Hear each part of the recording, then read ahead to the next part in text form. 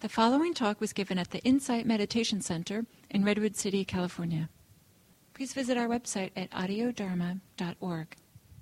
Thank you.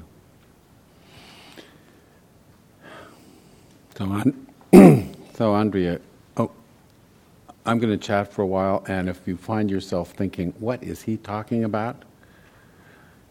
Please, you can ask. So when Andrea asked if I could come and do a couple of weeks, yeah, there's some handouts. If everybody got a handout, if you haven't gotten a handout, they're available. And 2 weeks, and I thought, well, I'll do wisdom and compassion. That's 2. So it was an easy choice. Wisdom and compassion are traditionally understood as the 2 wings of the Dharma. The Dharma takes flight on the wings. That's the metaphor of the bird taking flight with both wings, and you need both wings. And so this is where the image comes from: wisdom and compassion, the 2 wings of the Dharma. The Buddha basically said, I teach suffering and the end of suffering. So if wisdom and compassion are the wings of the Dharma, somehow they have to be related to suffering and the end of suffering, dukkha and the end of dukkha. One of my earliest teachers, Ayakema, used to say, everything besides the Four Noble Truths is excess Dharma. The Four Noble Truths, what we call the Four Noble Truths, is the Buddha's articulation of his insight into the nature of suffering and the end of suffering. So what I wanted to do, my thought was that I would try to articulate the mechanics of the end of suffering through an examination of compassion and wisdom. So in order to do that, I thought, well, it would be really helpful to figure out what we mean by suffering, what we mean by dukkha. And so this chart that I put together, I put it together for my group in Davis because I tend to be a visual kind of person. Not only that, once you put it down like this, you can see connections between things, and you keep more than one thing in mind at the same time. And so I find it particularly helpful. Also, this is just as a disclaimer, this is my understanding, and so if you understand it differently, maybe this will be some help to you in articulating or clarifying or, cementing your own understanding. But I'm not sure that it's the idea of the tradition as it comes to us. But you'll notice if you look on this chart, I describe it as the Buddha's insight into dissatisfaction and suffering. And I call it the 4 teachings. I don't call it the 4 truths, because in my understanding, the label 4 Noble Truths is something that was pasted on later after the Buddha. In the early texts, the Buddha says, you can find this pattern quoted over and over: such is suffering, such the origin of suffering, such the cessation, and such the path of cessation. And you can find that scattered throughout without the label 4 Noble Truths. So I think of this as 4 teachings. And I may refer interchangeably to 4 truths because that's how people recognize them. And if I say the 3rd teaching, people might be going, is he still? So I may go back and forth, and I hope if that causes confusion, let me know. So the 4 teachings, the 4 truths, are represented on this chart by the four columns. And the words that are in italics are words in the Pali language, which is the written language that approximates pretty closely, somewhat closely, the kind of language that the Buddha used when he spoke, when he taught. And it's the language of the earliest texts.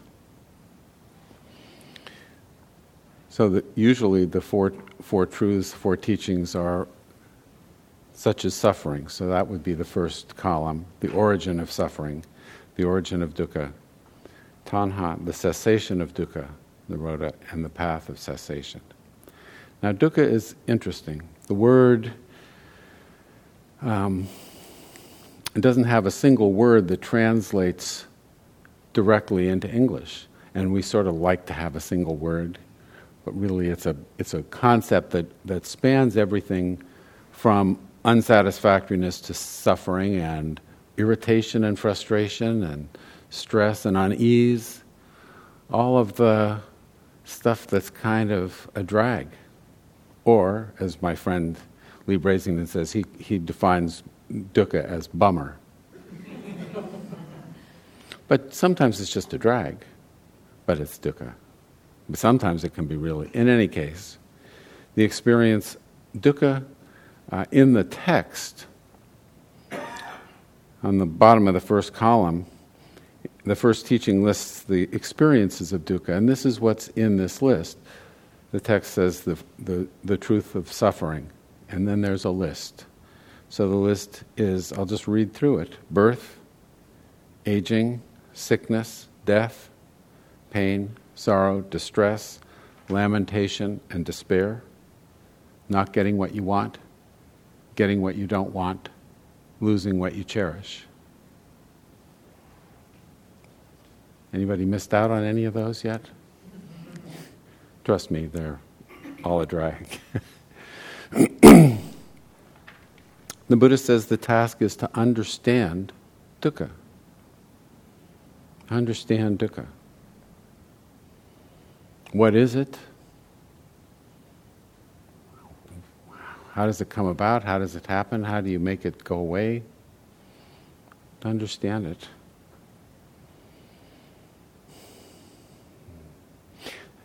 There's, it's not articulated all the time. Stephen Batchelor, for example, in his recent book, says this is the Buddha's definition of suffering, this list, and that somehow pain is innately suffering, inherently unsatisfactory. My take is that these are the experiences that we regard as unsatisfactory. These are the ones we think of as, a drag or a bummer or dukkha, suffering that we bear. There are ways, the three ways here that the Buddha articulated, three different kinds of dukkha. I'm just going to talk about them because the idea is to try to get a sense of what we're talking about.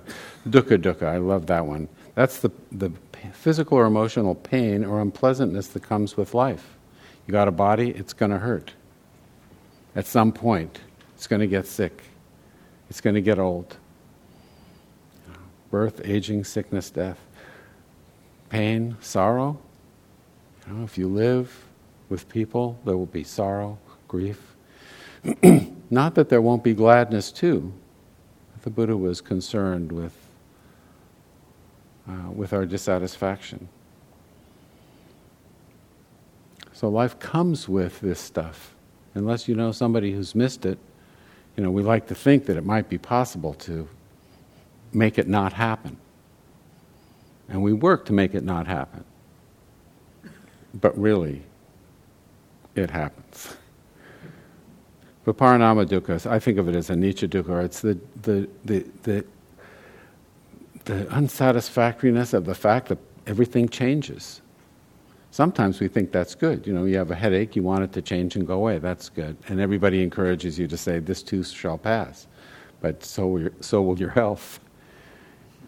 We don't like to do that side. Losing what you cherish. The losing what you cherish is part of that.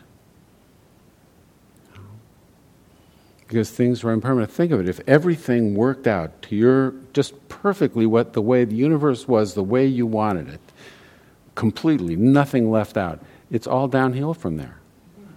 Because everything's going to change.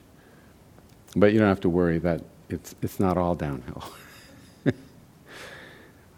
But the fact that things change, and we sort of know, everybody knows, well, everything changes, but then we go, I just broke my favorite mug. I know everything's impermanent, but oh no, I lost my job. Shouldn't we expect things to end? All things subject to arising, the Buddha said, are subject to passing away.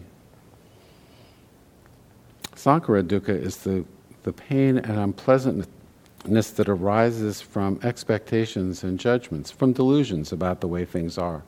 And we'll talk a little bit more about that next week, because delusions, when we act on delusion, things don't work out the way we think, because we got it wrong going in. And then we seem surprised. It's the suffering of expecting or feeling that things need to be, should be a particular way. And when they aren't, we're miffed, at least. Sometimes it's hard to spot dukkha, because it's not just the pain, it's not just the unpleasantness. All the things here in this list are unpleasant, I think, for me anyway. But it's not just the unpleasantness. It's something we add on to it. It's something we add on to it. So let me give you an example, because we need to learn to recognize dukkha in our experience. And sometimes it's hard. I went to the Apple store. They called me, said my computer was ready. So I'm going into the store, and I get to the front door, and I see the desk at the back. I know that's where I want to be. They've got my computer. It's fixed. I'm going to get it. I want it. And the guy with the iPad at the gate says, "Can I help you?" "Yeah, I want to get my computer. It's at the back." "Oh, well, can you go wait in this line over here?" Well, I wasn't really looking forward to that, but I went over and I waited in the line, and there were 2 or 3 people, and then a guy with an iPad took my name, and he said, "Okay, now you go and wait in the line across the..." Well, I was dissatisfied. And I stood in the second line, and I was really dissatisfied, because I could see where I wanted to be, and I knew, and they changed the procedures, and I couldn't. And I guess maybe fuming, sort of, light simmer. But in any case, I wasn't, and I thought, I just don't want to be here. I'm going to go home, and oh no, then I have to come back and do this again. Oh, that'll be worse. I'm stuck in this line. As soon as I realized I wasn't going to leave and I wasn't going to make a scene, I actually stopped fuming. What was the point? I was there, and I actually got to watch what was going on around me. I watched somebody buy a computer with cash, counting out the bills. I thought that was pretty odd. I kept looking around. But I wouldn't have noticed that if I'd just been angry.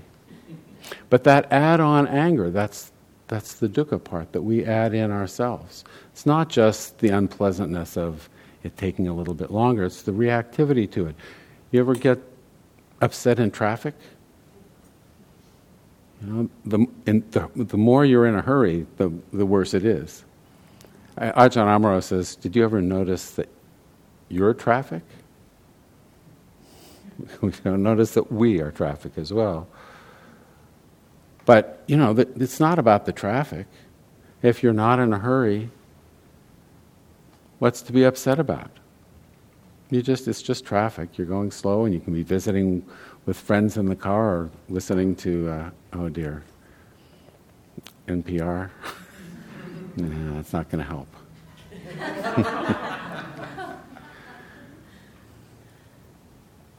So it's what we bring to the traffic that makes it upsetting. That's the dukkha element. It's the part where we are waiting in line at the supermarket. Did I pick the wrong line? And it's partly the hurry up in us. If you stop hurrying up, who cares what line? But if you're on a schedule, dukkha is the way we make things worse. It's what we add into that unpleasantness, because it's unpleasant already. and then we make it worse. So the way we make it worse, the Buddha says, the origin of dukkha is tanha. And this is interesting. Tanha is a word that translates most directly as thirst.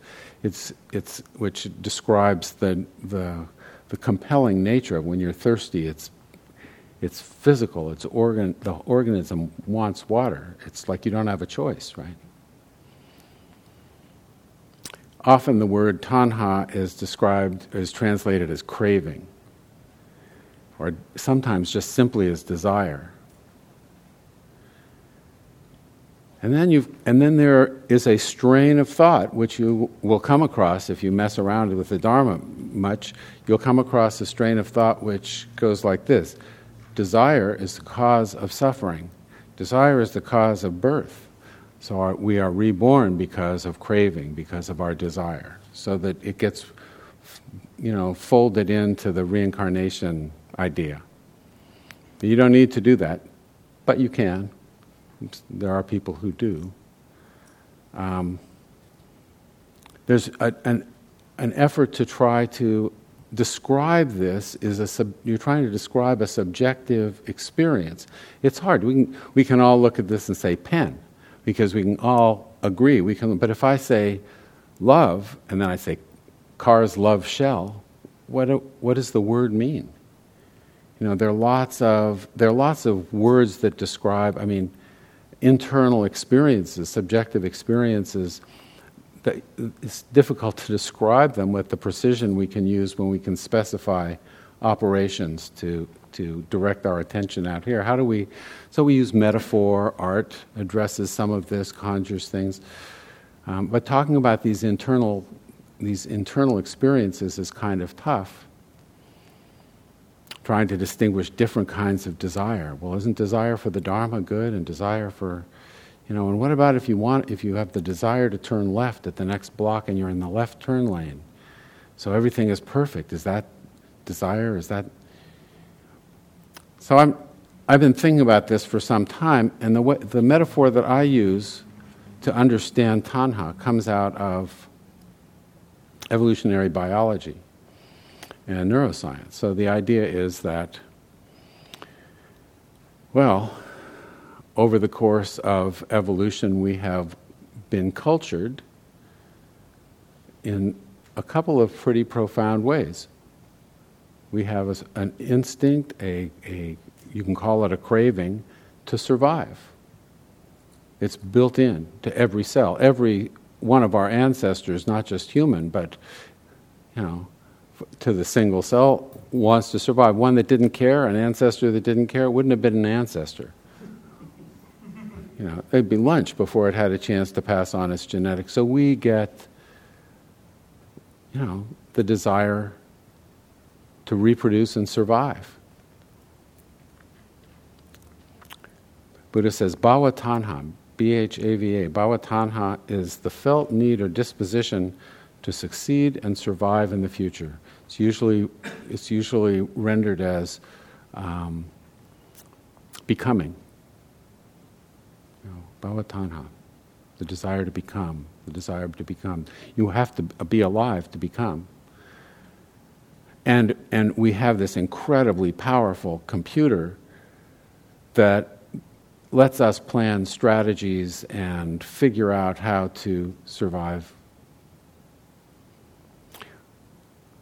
And how do we take our cue? There isn't really an instruction manual that comes. The only instruction manual we usually get is parents. And once we become parents, we see how confused they were, and we're sort of, it's the blind leading the blind. So, in terms of our evolution, pleasant experience is usually better for us. So we have a disposition to seek pleasantness. We don't, not any particular pleasant experience.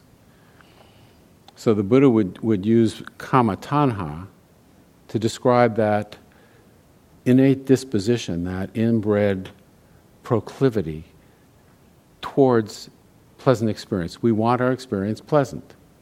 We don't get up in the morning and say, that was a lousy restaurant and the portions were small and let's go back. It was too good yesterday. How do we mess it up today? We just don't do that. We navigate in terms of pleasantness and unpleasantness. Riku Bodhi says we spend all of our time trying to increase our pleasant experience, decrease our unpleasant experience, and figure out just how all this relates to me. Kama tanha, the disposition towards pleasant experience. And these things are built in.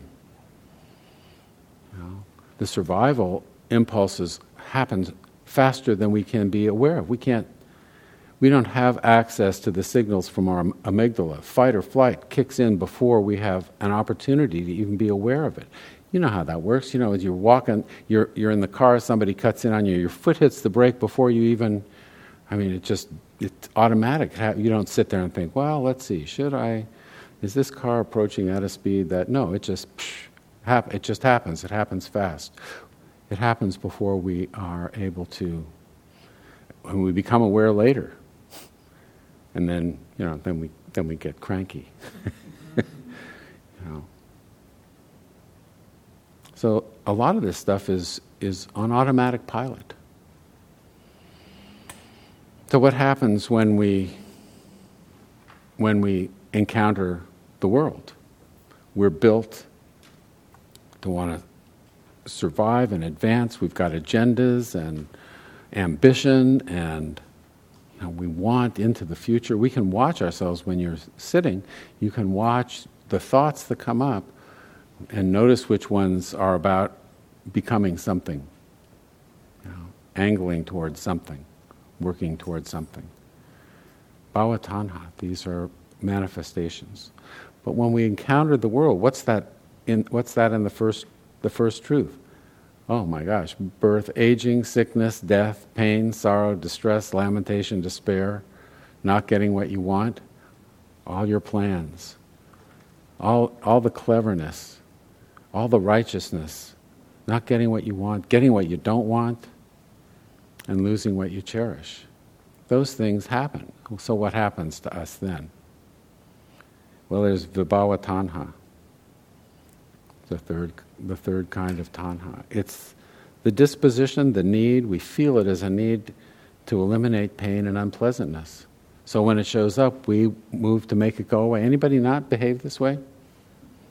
It seems to be pretty straightforward. It's just the way we are. We're built this way. We didn't plan it. Anybody plan it? For me, I think I just showed up, in this package. I didn't plan it out. It happened on its own. So, the origin of dukkha is tanha. Tanha is what turns the elements in that first teaching into dukkha. Pain can just be pain. It doesn't need to be the source of anguish and anxiety and papancha, crazy thinking. But you might have been there at some point where there's a sensation that you sort of didn't like, and then the stories start, the proliferation, the dukkha starts, the making it worse starts. I actually think that the Buddha's teaching, in a way, at a deep level, is don't make things worse. Let's figure out how not to add tanha into the mix. Why? Because the third teaching here is that the cessation of dukkha is possible with the cessation of tanha. That's the language in the text. So dukkha itself is a composite experience. It's made up of the unpleasantness, the pain and unpleasantness that comes with life, and our disposition that comes with us, our disposition in the world. When things are pleasant, not so much dukkha. Things unpleasant, got to deal with that. Struggle. Suffer.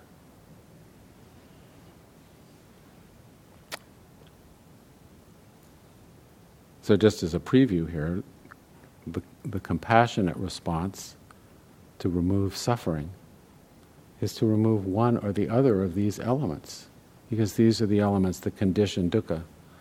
So to bring an end to suffering would be to either remove the unpleasant experience or to somehow interrupt the functioning of tanha. That's what we're going to talk about, are the mechanics of that. How can we do that? Tanha itself is what the Buddha calls an underlying tendency. It doesn't manifest itself directly. It shows up as greed and hatred, desire, wanting, greed, wanting, hatred, aversion, irritation, ill will, anger, the negative side, wanting and not wanting, greed, hatred, and delusion. All three of which are active manifestations of tanha.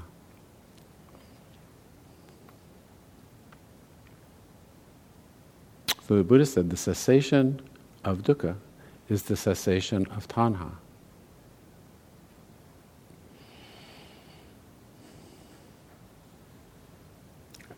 Thought about that a lot, because some of this tanha stuff feels to me like it's built in.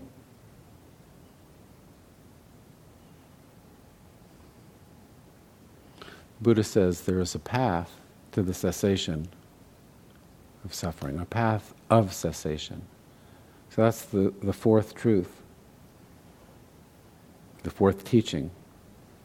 And there are 8 elements here. I remember the first time I ever encountered the Eightfold Path, I thought, too many folds. I just want to get what is the one thing I need to know. I got to get going. 8 is too many. That was what I thought. But then came along the 12 links of dependent origination. That was really too many. And then the 37 wings of awakening. Somebody liked lists.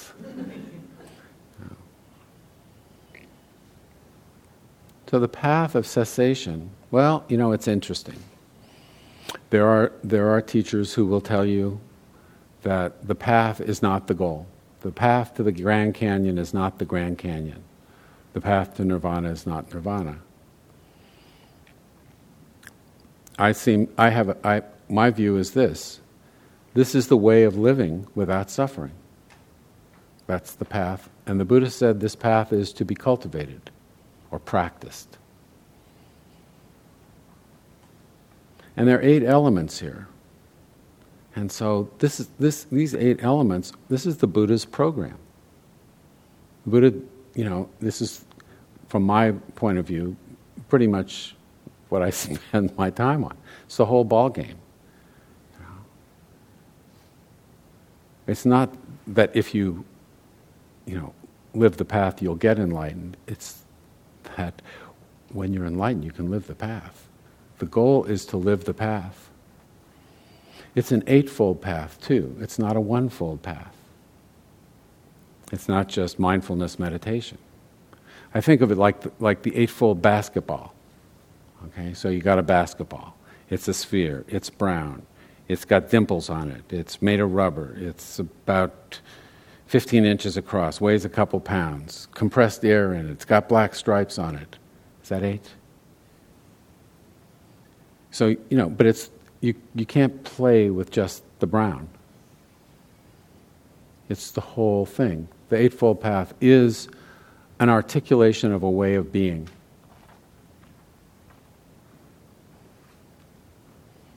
So I'll just go through these things really quickly, and then we'll go back and look at them in a little more detail, because the mechanics for bringing an end to suffering involves the practice of these elements.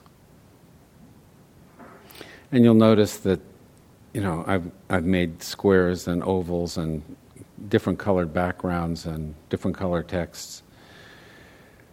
And here, and those are some ways of slicing this up to get a different purchase on them. Let's just run through them real quickly, because a lot of people move through them quickly and can't recall them. They don't live in the midst of them, awash in them. Samaditi. Oh my gosh, let me say something about sama. Notice how the word sama is the first one of the samaditi, sanasakapa. All these things are sama. And this is one of those things, again, where everybody looks, they want to have one word to translate this. So usually the translation is right. So it would be right view, right intention, right speech, right action, right livelihood, right effort, right mindfulness, and right concentration. Right? Right is sort of not quite so satisfactory because it suggests wrong, and that may not be quite what. So some people like to say wise intention, wise speech, wise. Some people will say skillful because they're trying to come up with one word. But really, the Eightfold Path exists. This is the path. This is the way of being without dukkha. So the elements on the path, each of the elements on the path exist on the path to the extent and in the way in which they contribute to the cessation of dukkha and for the abandonment of tanha. So it's more than just right? It's a bigger thing. Right understanding is the understanding which enables you to live without suffering. And so actually I put it in yellow. Oh no, actually it's a square. And then the rest of them are ovals, because you could look at the Eightfold Path just as this is what you think, this is your understanding, and then there's what you do. Intention, speech, action, livelihood, effort. So there's, your understanding and your action, your behavior. You could slice it up that way. Right intention. It's the intention that doesn't make things worse. What intentions don't make things worse? Because we can make things worse. We practice that a lot.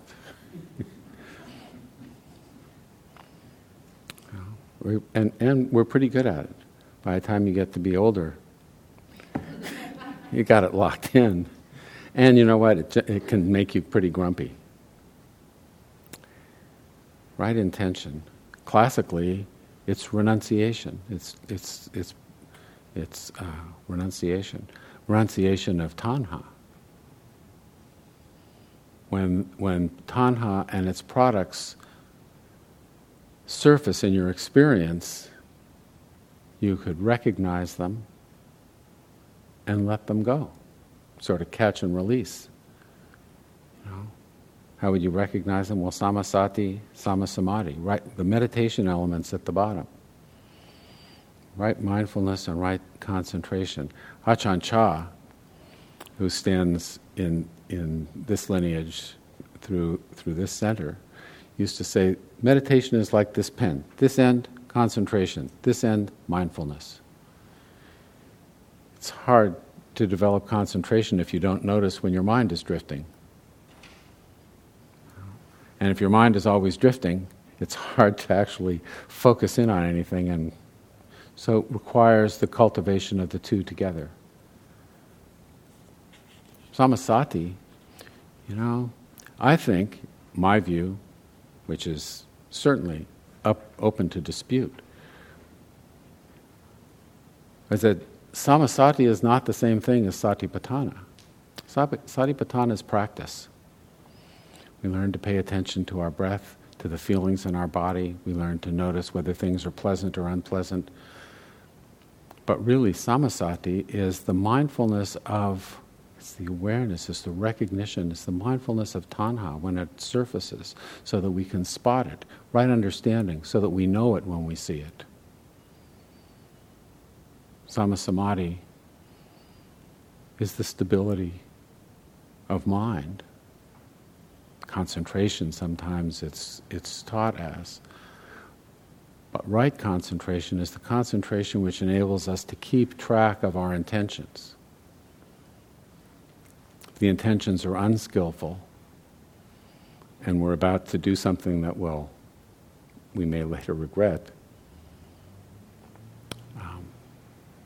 that's how we would know. And then there's the fruit of the practice. From my point of view, often it's taught this way: the sila elements, the virtue elements, the ethical practice elements, right speech, right action, right livelihood. It's often taught you got to get your ethical act together so you can have a good meditation. I think it's the other way around. I think you meditate so that you can actually get your ethical act together. The fruit of the practice is living without dukkha. Right speech, right action, right livelihood. That basically means all the time. There's this passage in the Metta Sutta where whether standing or walking, seated or lying down, free from drowsiness, one should sustain this recollection. That means all the time, really. If you want to get all fundamentalist and legal, you could say, well, what if I'm bending over? Or leaning against a wall. What if I'm leaning against? Then do I have to sustain it? Then is that any good? Basically it's a poetic way of saying all the time. Right speech, right action, right livelihood. To be able to live right speech, right action, and right livelihood, the Buddha says, would be the bliss of blamelessness.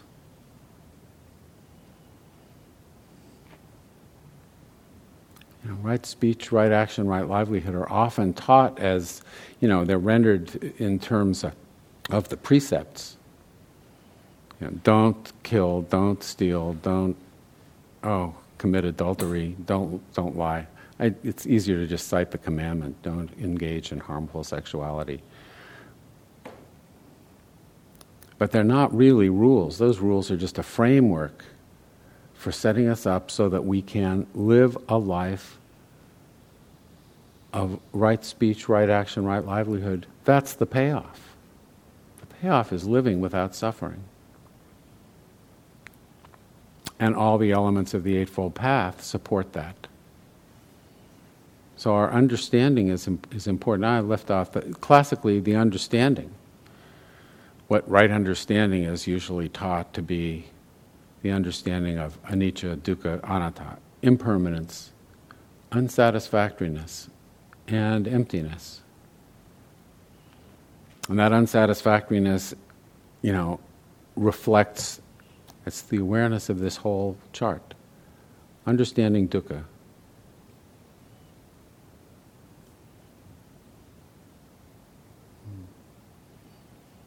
There's a difference between knowing about impermanence and actually living knowing that we are impermanent. We don't want to be. And so what is delusion? Greed, hatred, delusion is pretending it's not the way we know it is.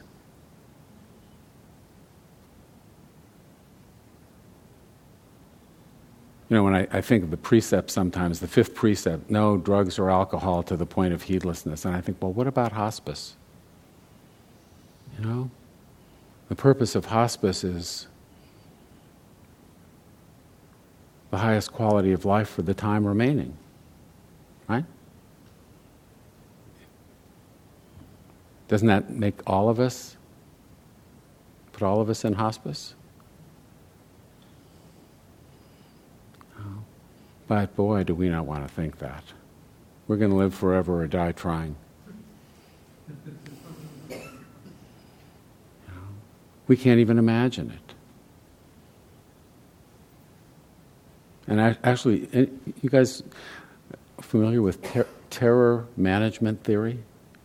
It's interesting. Analio Bhikkhu put me onto it. It was in an interview with the Barry Center. Terror management theory comes out of evolutionary biology. It's a psychology that comes out of that. The idea is that terror is a functional, emotional state for an animal that's faced with an existential threat. It marshals all the resources of the organism to survive. And that's not a bad thing in evolutionary sense. We can imagine our death, and it scares us. And so we do things like conjure other worlds that we're going to go to afterwards, multiple lives. We want to. We imagine things we don't, and it's testable. We cling to things more tightly when we are afraid. We become more conventional. So that a study. I just love this study.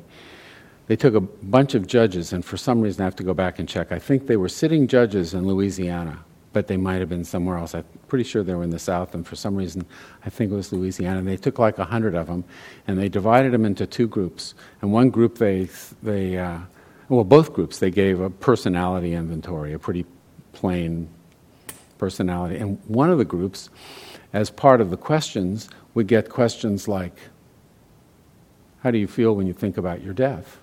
What would you like on your tombstone?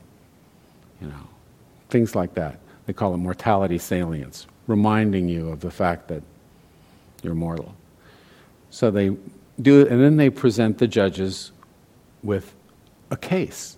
And the case was these are sitting judges, some prostitute, and they have to set bail for the prostitute. And the judges who did the personality inventory set bail at somewhere around $50. And the judges who were reminded of their mortality set it at close to $500. And the theoretical explanation is people want to cling to the more standard morality. The more they want to cling and hold on, be more, They do similar tests with politicians. Do we want the charismatic person, the problem solver? Do we want the experienced person? The more mortality salience gets kicked in, where it's going to go, to the charismatic person. Anyway, that's delusion is pretending things aren't the way they are. And how are things? They're unsatisfactory.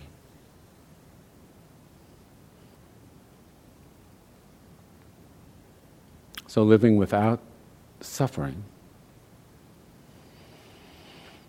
is to be able to live this path. So given this vision here, how does compassion and wisdom factor in to the cessation of suffering?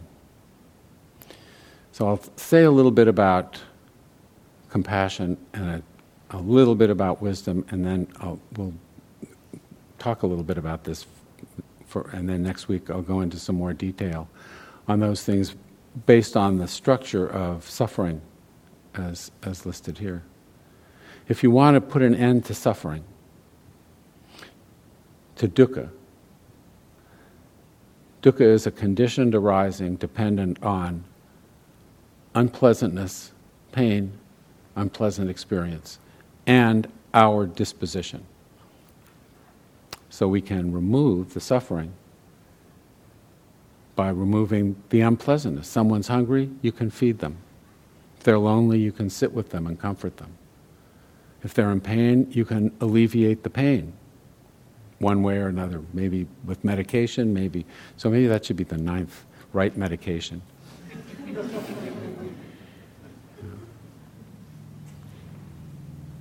So you can remove, and this is typical traditional compassionate behavior, taking care of people and helping them remove the unpleasantness, the pain, what's making them sick or hungry or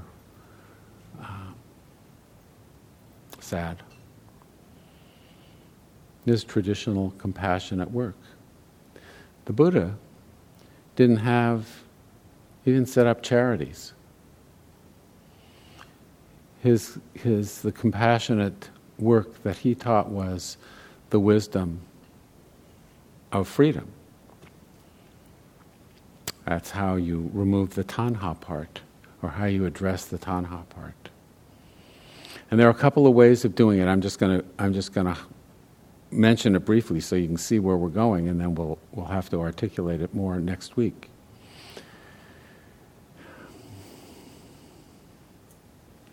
Some of this stuff, kama tanha, bhava tanha, this stuff is automatic. It comes up on its own. You close your eyes, follow your breath, what happens? Thoughts. It's not just me, right? And so, you say, well, can you stop those thoughts from happening?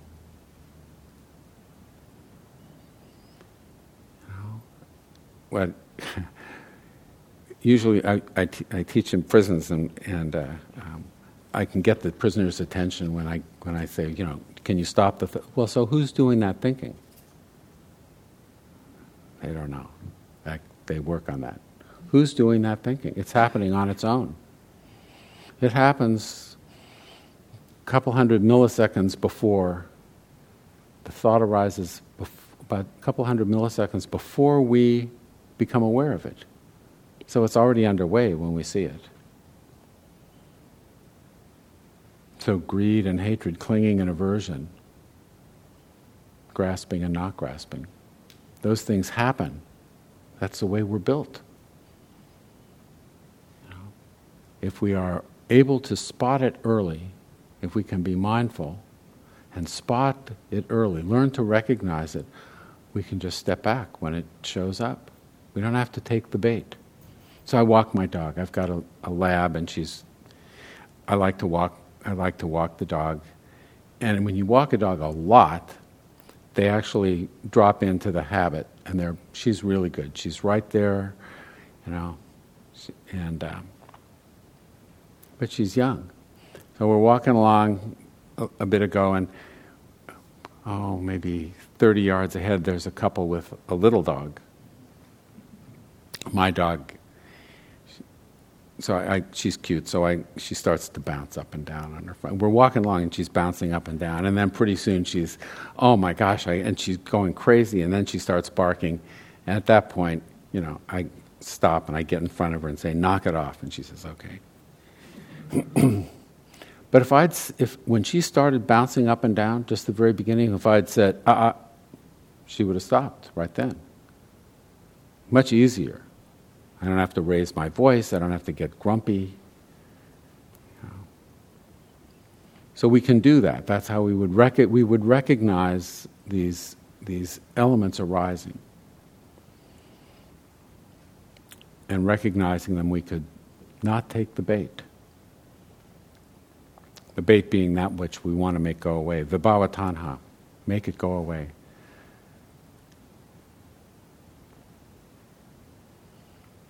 Not that we shouldn't try to ease suffering, but we should figure out how not to make it worse, because the unpleasantness has already happened. The worst has already happened. So now the question is, do we make it worse or not? And we'll talk a little bit about ways we can recognize tanha and its products when they show up in our experience. The other side is the side of wisdom, which is right understanding. And just, to do it really quickly, right understanding is the understanding of dukkha, anicca, dukkha, anatta,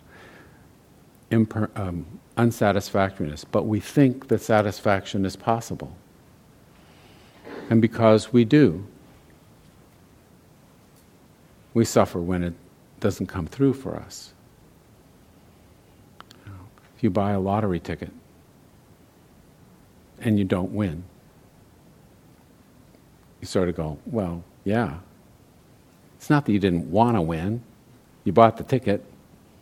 But, right? I mean, what are the odds? Right? So it's not a big deal. But if the lottery ticket you bought is an assumption that there should be social justice in the world, then when there's not, we suffer. Not that you shouldn't address injustice. You don't need to suffer over it. It's the way the world is. What are we going to do in it now? You know? So overcoming the delusion of satisfaction, the delusion of permanence, and the delusion of substance. We'll talk about that next week too. I want to be able to deal just with the mechanics of making tanha not enter into the mix. So let me just, before we move to next week, let me just check with you guys and see if there are questions, thoughts, comments, disagreements, muddiness, lack of clarity, please.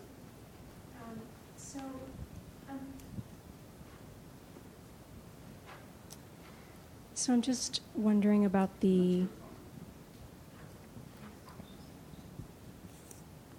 how's that? Okay. Go for it.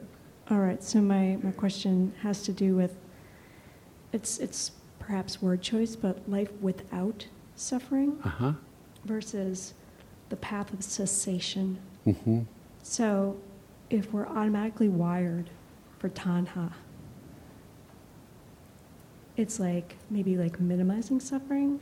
Some of it's going to show up. Because it's going to be there, and then we're going to realize it, and then do something to not make it worse. Right. Well, that's right. We can interrupt it, and we can, what I think of as heading it off in the past. You don't have to let go of what you don't grab onto in the first place. If we don't see things as an existential threat, where's the fear? So seeing through the delusion of self.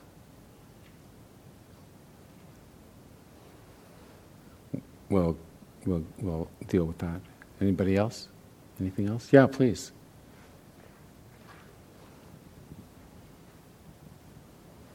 I had a mechanical question about dukkha. Yeah. In the first step here, you list 3 different types of dukkha. You have dukkha, Yeah. and so on. And in the big red squiggly box, it says dukkha is life's pain and unpleasantness plus tanha. Right. In the third column, it says the cessation of dukkha is the abandonment of tanha. Mm-hmm. But if I'm comparing that to the red box, it seems like the abandonment of tanha still leaves life's pain and unpleasantness. It does. So, but it doesn't. Okay. Okay. I'm sorry. That was the question. Is are we talking about 2 different dukkhas, or am I missing something? Basically, dukkha is in the first truth, in the first teaching, is an iteration of the experiences of dukkha. Dukkha doesn't exist without an experience of it. These are the experiences that are unsatisfactory. If you want to make them not be unsatisfactory, we can take away tanha. But tanha comes with the package, so how do we deal with that? So that's what we're going to talk about next week. But dukkha is a composite. If you take away the unpleasantness, no dukkha. If you take away the reactivity, no dukkha. Okay. So the compassionate response can be to remove either or both. But you'd only need to remove one to get rid of dukkha. But that may leave you with unpleasantness. So there are a lot of people who live with chronic pain. I mean, a lot. More than you know. Maybe a dozen of you in here have got some form of it. I mean, it's just really, a lot of people have chronic pain. It's dealing with the reactivity to it that can provide some relief, not make it worse. And learning how to do that is the task of the practice. So is that helpful? I think so. Let me see if I can reiterate what you're Sure. saying. Still unpleasantness, but no more dukkha. Right. Okay. Thank you. Yeah.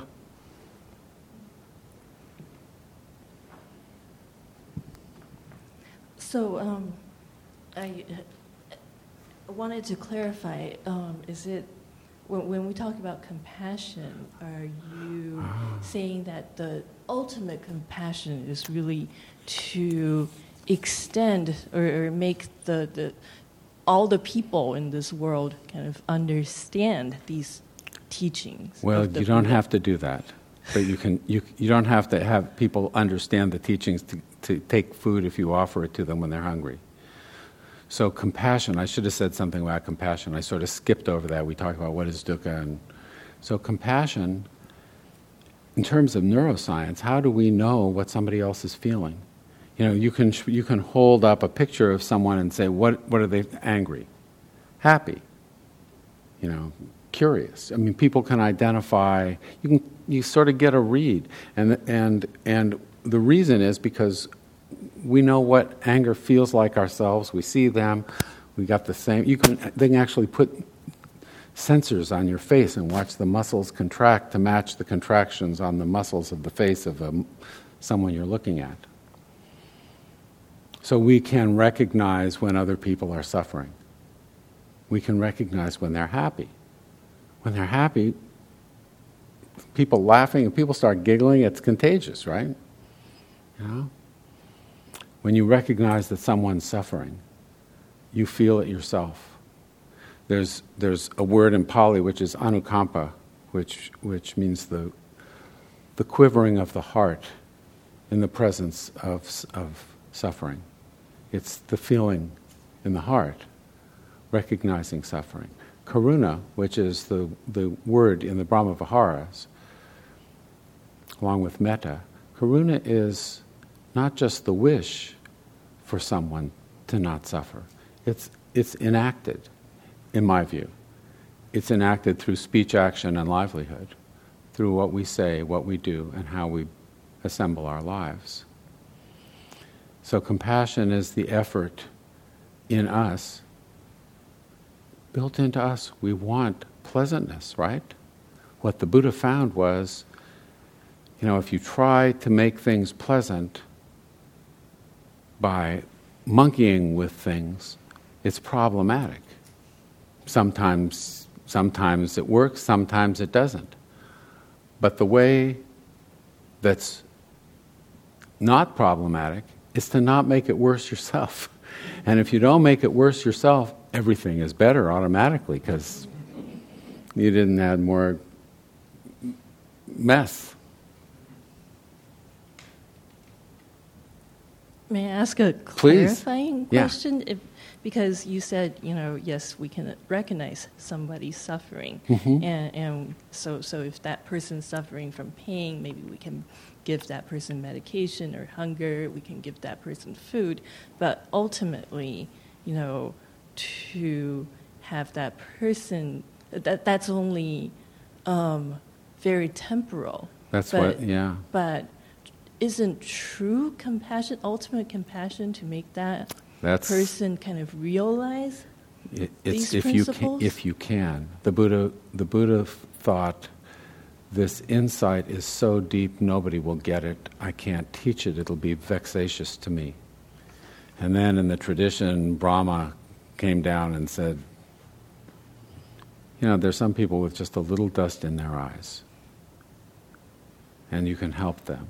And so out of compassion for the world, for the suffering in the world, he taught. So, yes, the truth, but sometimes, sometimes people won't hear. So you can only do so much. Thank you. Yeah. Anything else? Everything else is clear? No problems? Well, next week we will look in some more detail into the actual practices of making that dukkha go away. Well, thank you for your attention. I'm not going to print this out again next week. So if you want one, bring it